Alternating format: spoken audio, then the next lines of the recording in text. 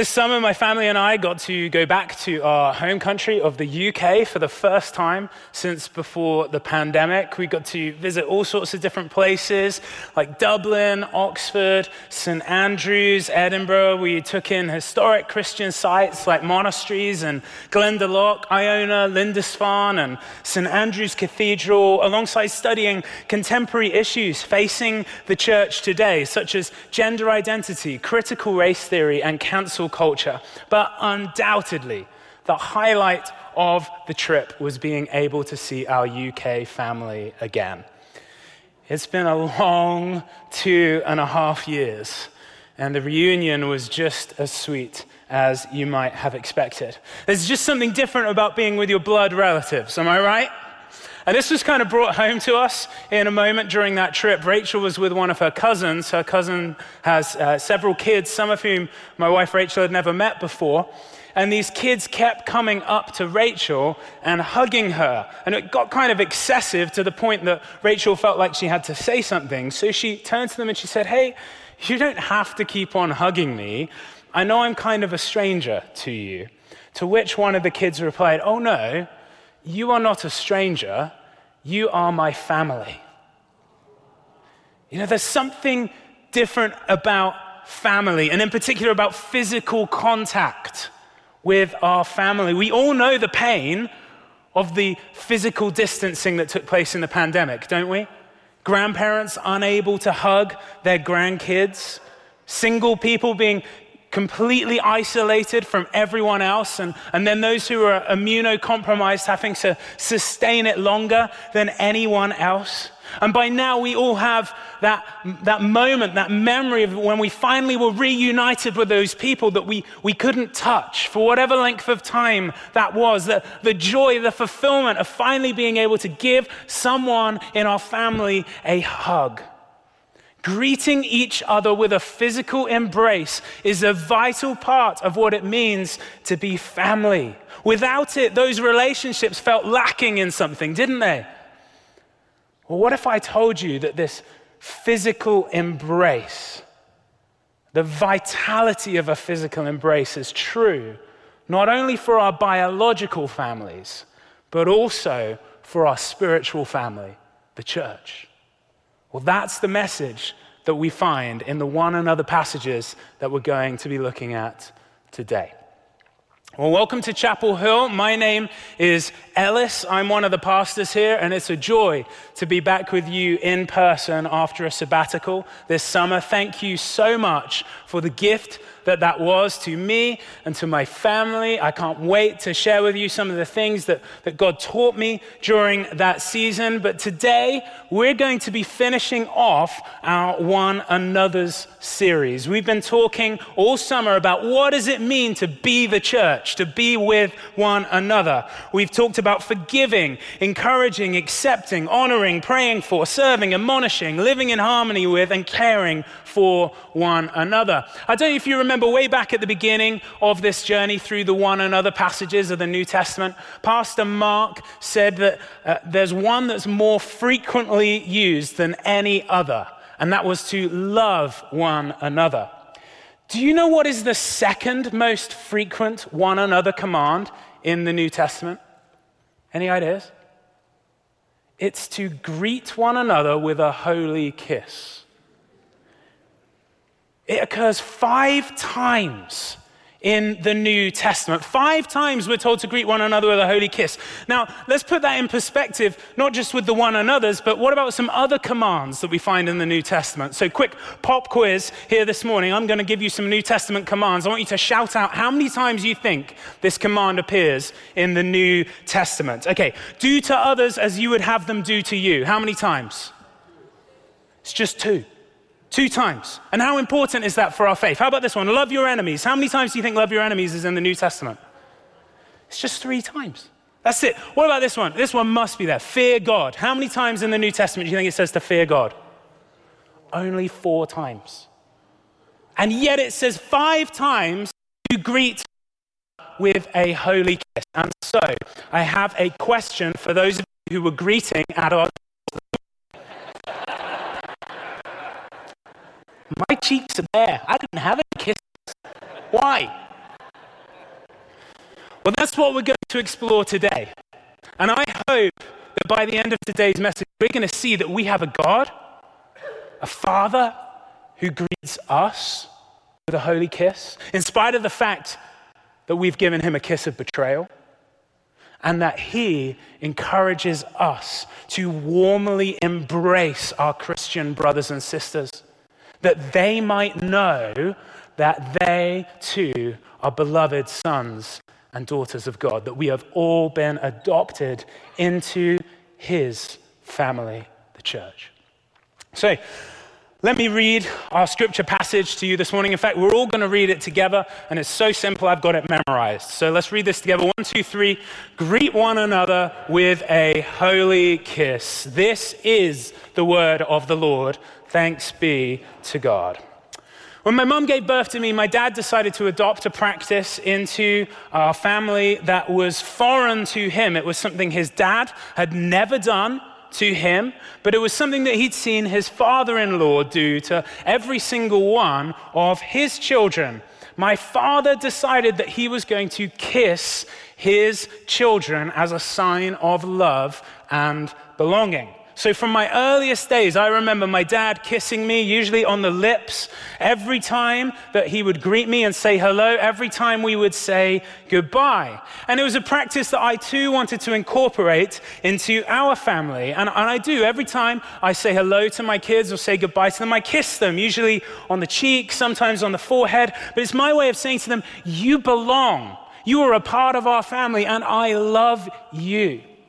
Now, initially, when my daughter was born, my wife Rachel expressed a little bit of discomfort about a father kissing a daughter. She was worried about the romantic connotations, possible development issues that it might cause for our daughter. So we talked about this. We discussed the pros and cons of doing it or not doing it. We talked about our own families, how they each practice greeting one another. And I shared how meaningful to me it was that my dad had kissed me all the way through my life, and that he'd inherited that from his father-in-law, and I wanted to pass that on to my kids. And as we discussed, we came to an understanding that, okay, this would be an appropriate thing to adopt into the practice of our family. A father can kiss his daughter in a non-romantic way as a sign of family love, that she is a part of the family. You know, in the New Testament time, when those 5 passages were written, it was very common, both in Jewish and Greek culture, the 2 major cultures we deal with in the New Testament, it was very common for families to kiss one another when they greeted. Parents and children, brothers and sisters, even masters and servants would greet one another in this way. Typically, it would be a kiss on the cheek, maybe on the forehead, or even on the hand. And in these 5 New Testament passages, we see that the church adopted this practice that was commonplace among families. Now, a little history lesson here. This practice, it continued throughout the early years of the church. It soon became known as the kiss of peace. It was actually incorporated into the liturgy surrounding communion. That's the words and the actions that people would do as they took the Lord's Supper. Before the church took communion, they would kiss each other, exchange the kiss of peace as a sign that they've been reconciled to one another in Christ. We find Justin Martyr writing about 100 years after the New Testament passages saying this: when we have ceased from our prayers, we greet one another with a kiss. This was like the order of service. We would pray, and then when we stopped, we would greet one another with a kiss. However, as you continue to look at the early literature, it becomes clear that this practice began to be abused. Clement of Alexandria, he was writing about the turn of the 3rd century. He said the shameless use of a kiss occasions foul suspicions and evil reports. And such abuses actually led to some restrictions. In the 4th century, we find a document called the Apostolic Constitutions, which instructs men to only kiss men and women to only kiss women. Over the years, this practice of the kiss of peace, kissing our Christian brothers and sisters, it's died out. I don't know. Is there anyone here who's ever been in a church where you've kissed one another? No.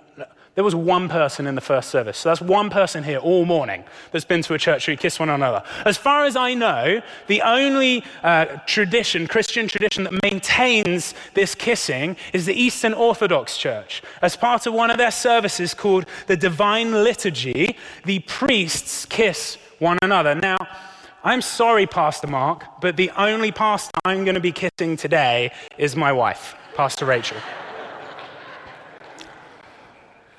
So what are we to make of all this, right? Well, here's what I see going on. The church, the early church, understood that they were family in and through Jesus. And in the first century, family would greet one another with a kiss. And so therefore, when the church met, when the family of God met, they should greet one another with a kiss. But it was a particular type of kiss. What sort of kiss was it? It was a holy kiss. It's not a romantic kiss. It's not an erotic kiss. Holy means set apart. It's a kiss which is designed to say, my relationship with you is set apart from my relationship with those outside of the church. We are set apart as family in and through Jesus Christ. And that is different from what I have with the rest of the people of this earth. And just like blood family greet one another with a kiss, those who are united in the blood of Christ also greet one another with a kiss. But for the church, this relationship, this practice of kissing, it began not because of their relationship to one another, but actually because of all of our relationship to Jesus. On the night that Jesus was betrayed, one of his followers, Judas, betrayed Jesus with a kiss. In exchange for 30 pieces of silver, it would be around a few $100s today, Judas handed over Jesus to the authorities with a kiss. A kiss that Judas would ordinarily have given to Jesus when he greeted him, but a kiss that on that night signaled to the guards, this is the one that you need to arrest. And arrest Jesus they did. And they tried him under false charges. He was mocked, he was whipped, he was beaten, and then he was led to his death, execution by crucifixion. It was with a kiss that Jesus was betrayed. And church, here's the reality. Every single one of us, at some point in our lives and maybe on an ongoing basis, has betrayed Jesus with a kiss. Maybe not physically, like Judas, but in a very real and significant way. We've all done the same thing Judas did. Take the love that Jesus has for us and throw it back in his face. We've all done what Judas did, where we say, I want what the world has to offer me, rather than what Jesus has to offer me.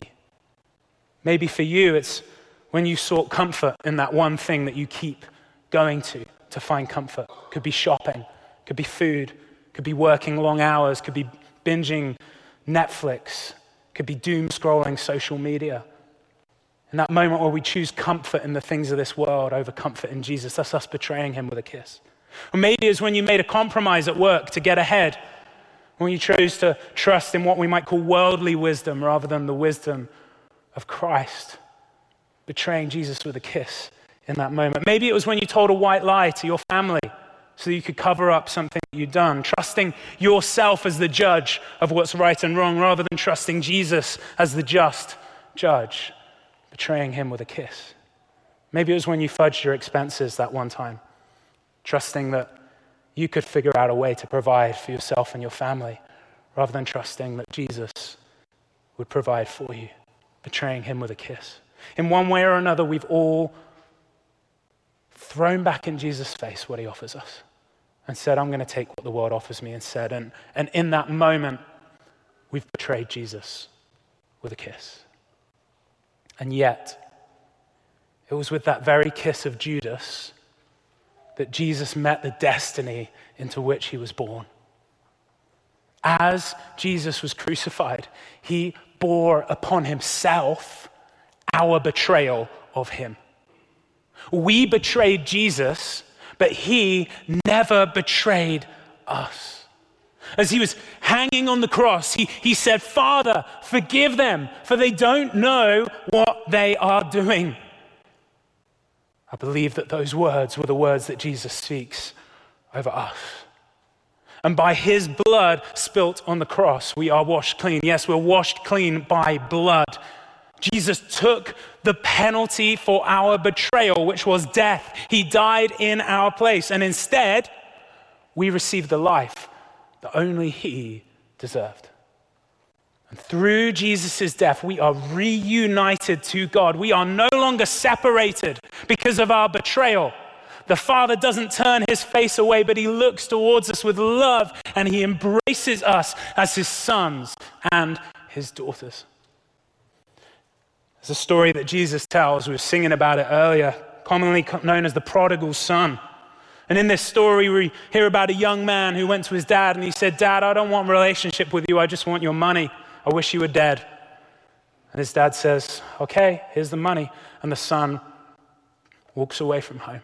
He goes and wastes the money on reckless living. And when he comes to the end of himself, he hits rock bottom and he says, "I got to go home." And he goes home with a repentant speech in hand, ready to apologize to his dad. But before he even gets to the house, his father comes running out to him. And his father, before the son can say a word, embraces him and kisses him.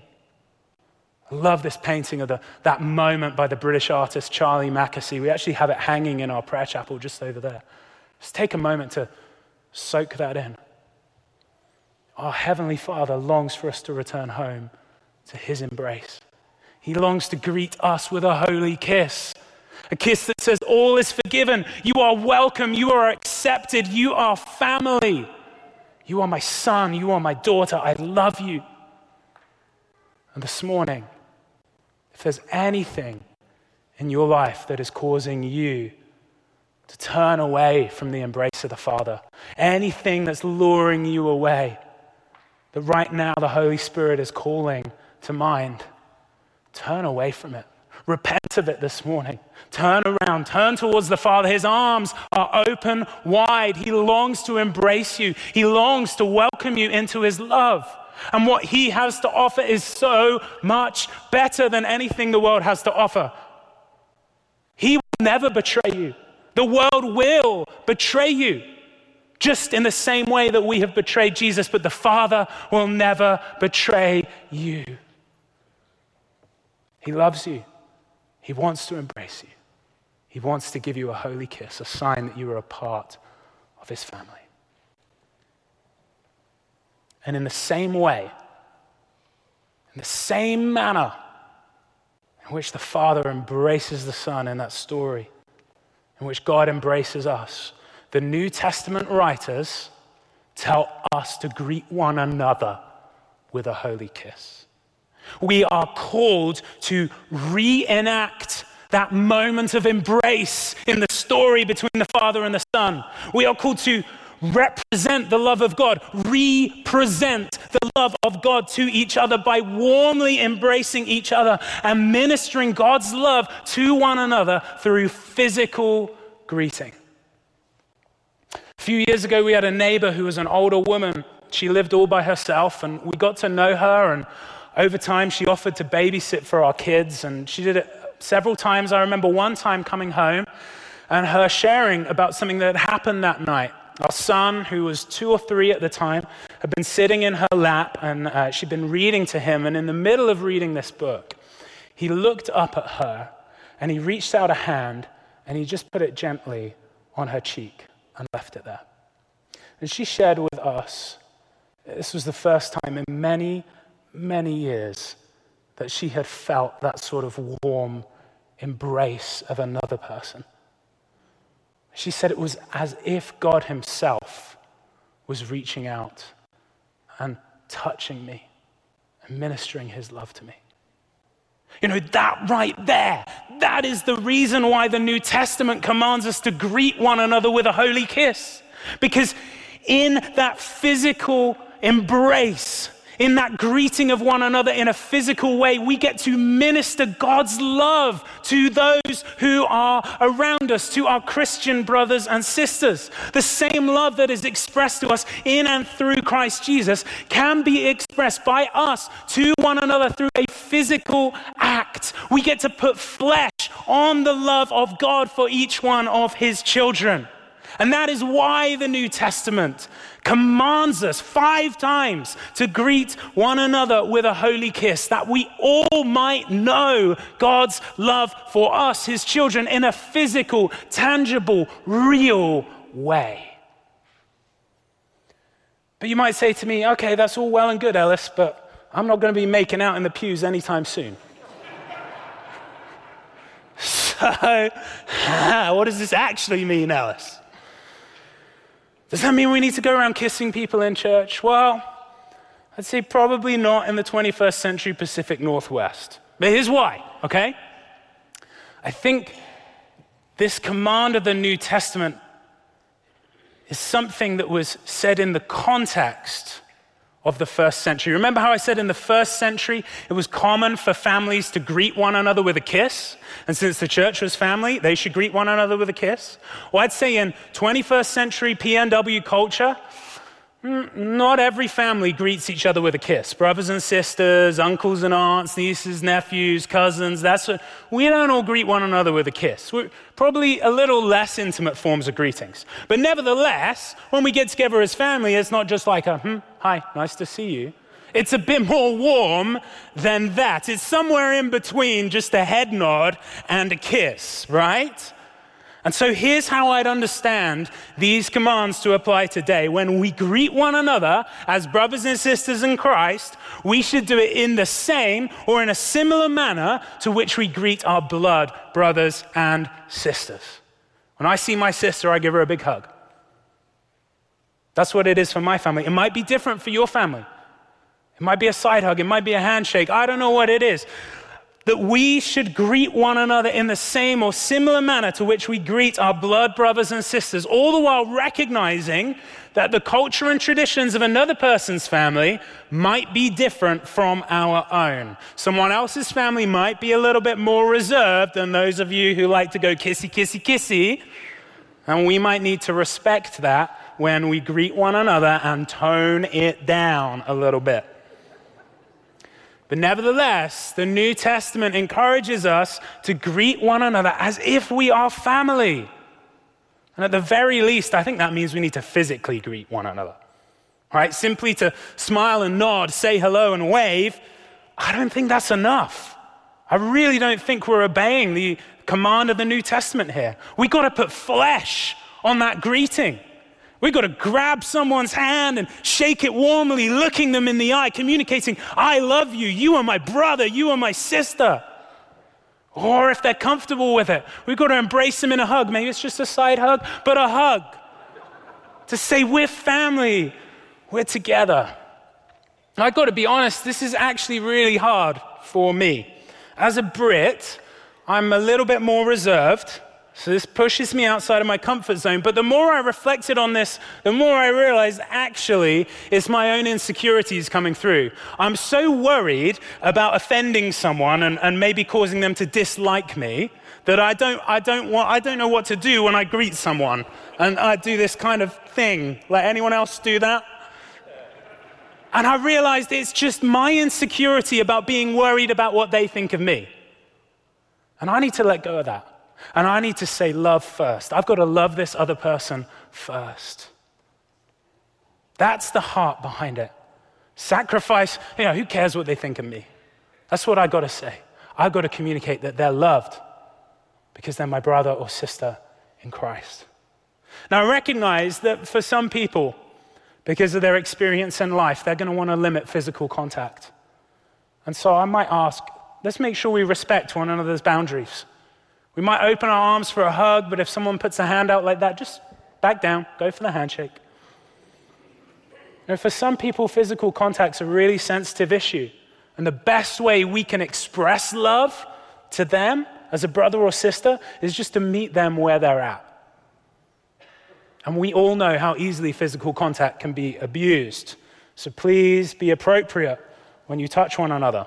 And I'm not just talking to high schoolers and middle schoolers here, but I am talking to high schoolers and middle schoolers here.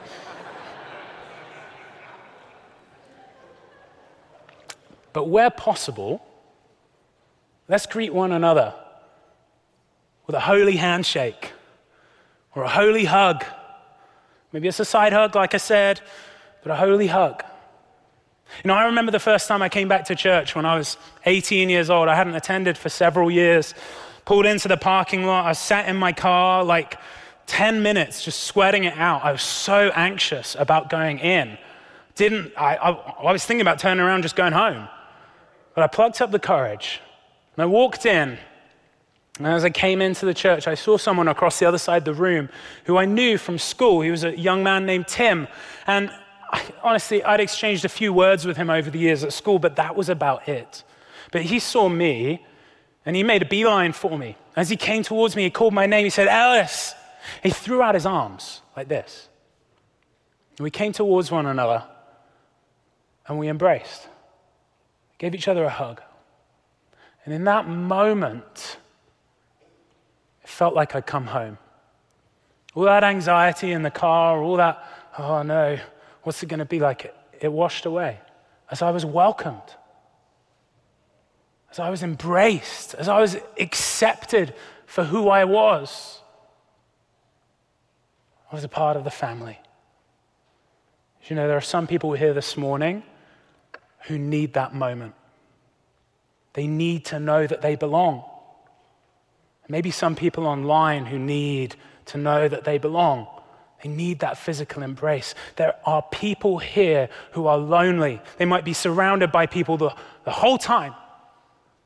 But deep inside there's this loneliness and they need to know they have a place, they have a people. And we all have the opportunity to minister that to them, like Tim ministered that to me when I was in that place. He opened his arms, barely knew me, kind of awkward. We're British guys. But in that moment, I was accepted and I was welcomed. That's what the Father does for us. He embraces us, no matter your past, no matter your present, not even matter your future. The Father, his arms are open wide. He longs to embrace you. And we too are called to embrace one another, to greet one another with a holy hug or a holy handshake, because we're family. Let's pray.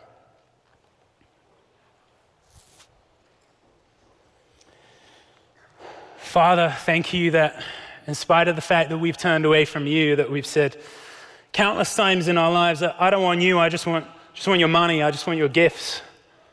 And we've run away and we've lived recklessly.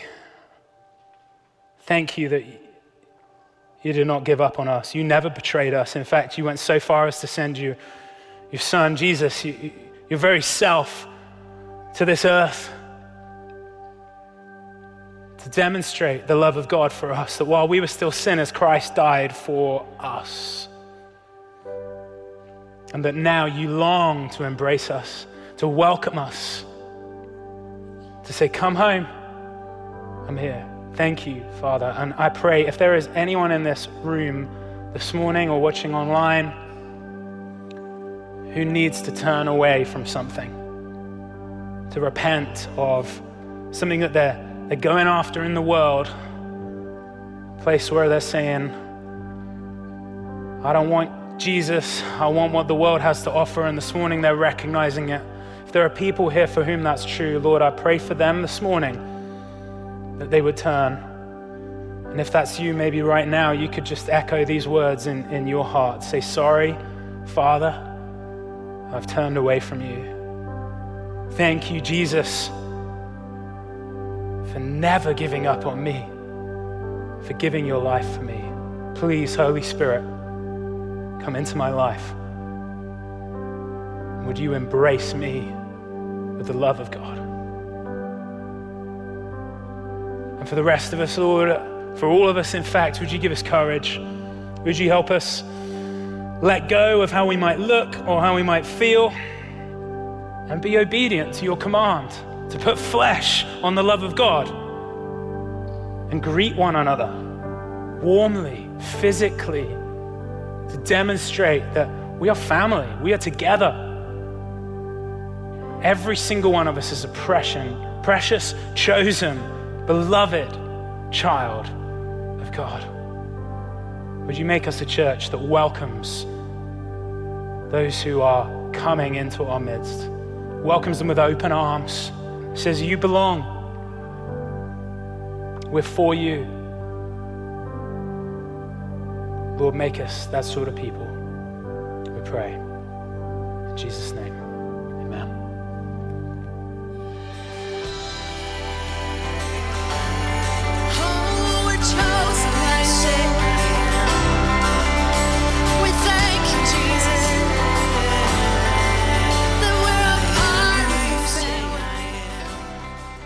Thanks for joining us today at Chapel Hill Church. If you'd like to visit us in person, we're located at 7700 Scansty Avenue, Gig Harbor, Washington.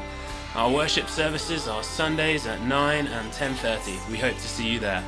To learn more about our upcoming events, visit us online at chapelhillpc.org.